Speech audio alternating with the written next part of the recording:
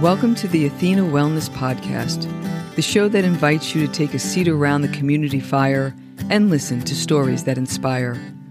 I'm your host, Kathy Robinson, author, coach, and founder of Athena Wellness, a company that's dedicated to supporting you on your journey to live more wholeheartedly.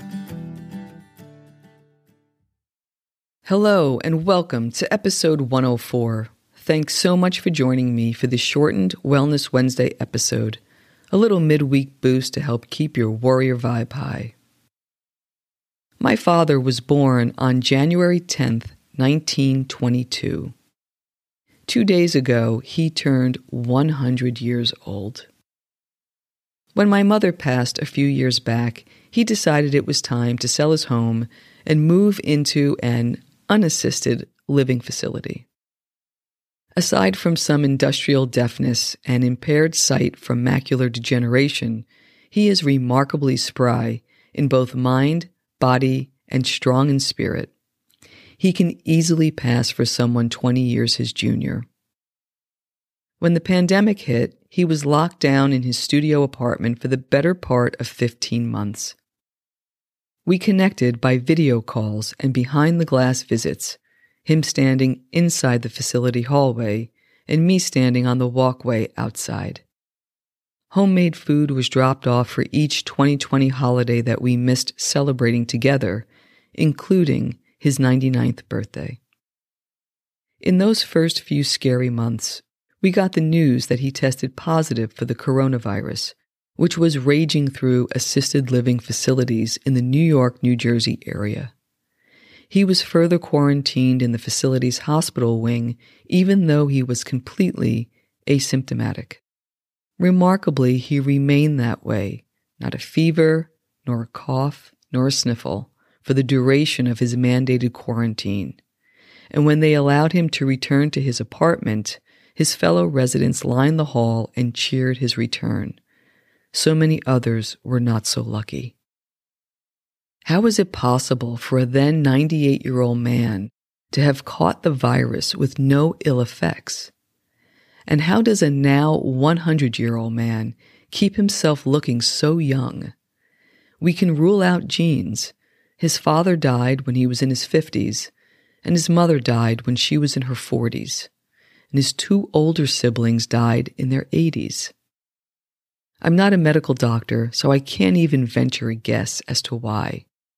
But as his daughter and a wellness coach, here's what I've observed that I believe has added to his overall longevity and ongoing vitality. Moderation. Perhaps it was due growing up during the Depression years, but I cannot recall ever seeing my dad overindulging. He's a 3 square meals a day kind of guy, favoring whole natural foods and portion sizes from the last century. No supersize or processed fast food for him, ever. During his working years, this Irishman allowed himself 1 shot of scotch with water over ice while watching the 10 o'clock news each evening. He lost his taste for most alcohol when he reached his 90s, and his vice these days is chocolate, 1 or 2 squares a night. Disciplined activity. Pre-pandemic, my father walked down to his meals 3 times a day, to his afternoon activities, and welcomed visits from his kids, grandkids, and great-grandkids. He's a little more sedentary these days, but is still an early riser and is showered, shaved, his full head of hair combed, and he's dressed in a collared shirt before breakfast. A World War II Navy man, his room is always tidy and his bed made. Ease. My father is a quiet man and allows things to evolve naturally, whether it's the easy listening music he enjoys or the grace with which he moved his body.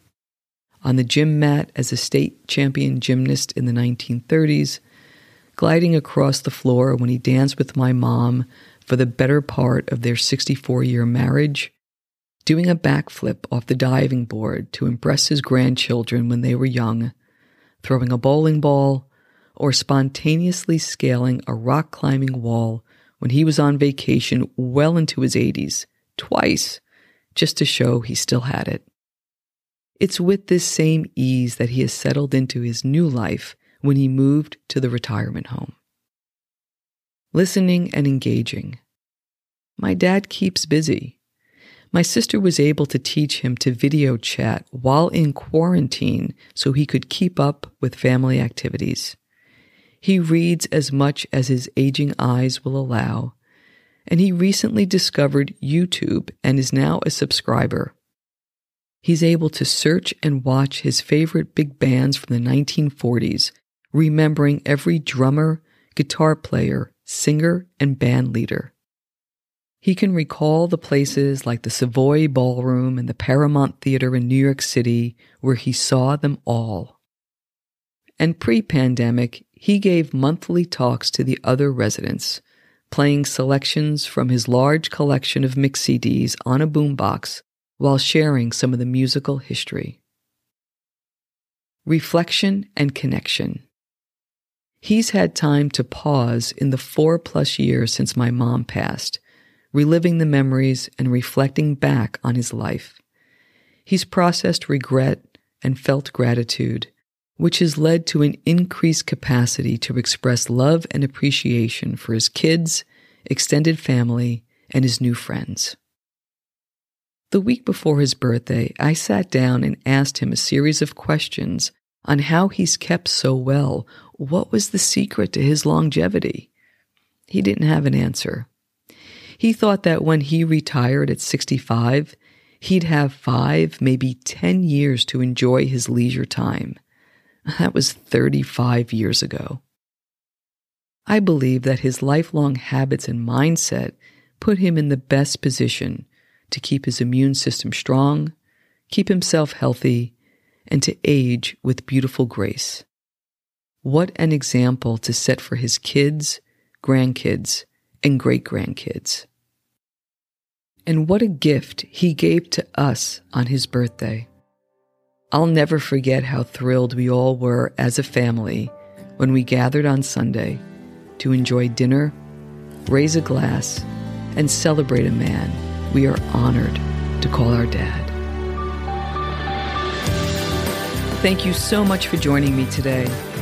I know there are many ways you can spend your time. Thank you for choosing to spend it with me. Until our paths cross again, be kind to yourself and show your warrior spirit some love. If you know anyone who could benefit from today's episode, please pass it on. And many thanks for supporting the show by subscribing and leaving a review. It means a lot, and it helps others find their way to our circle.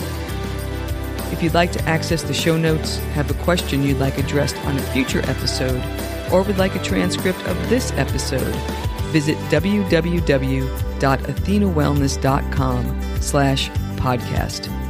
Until next time, be well.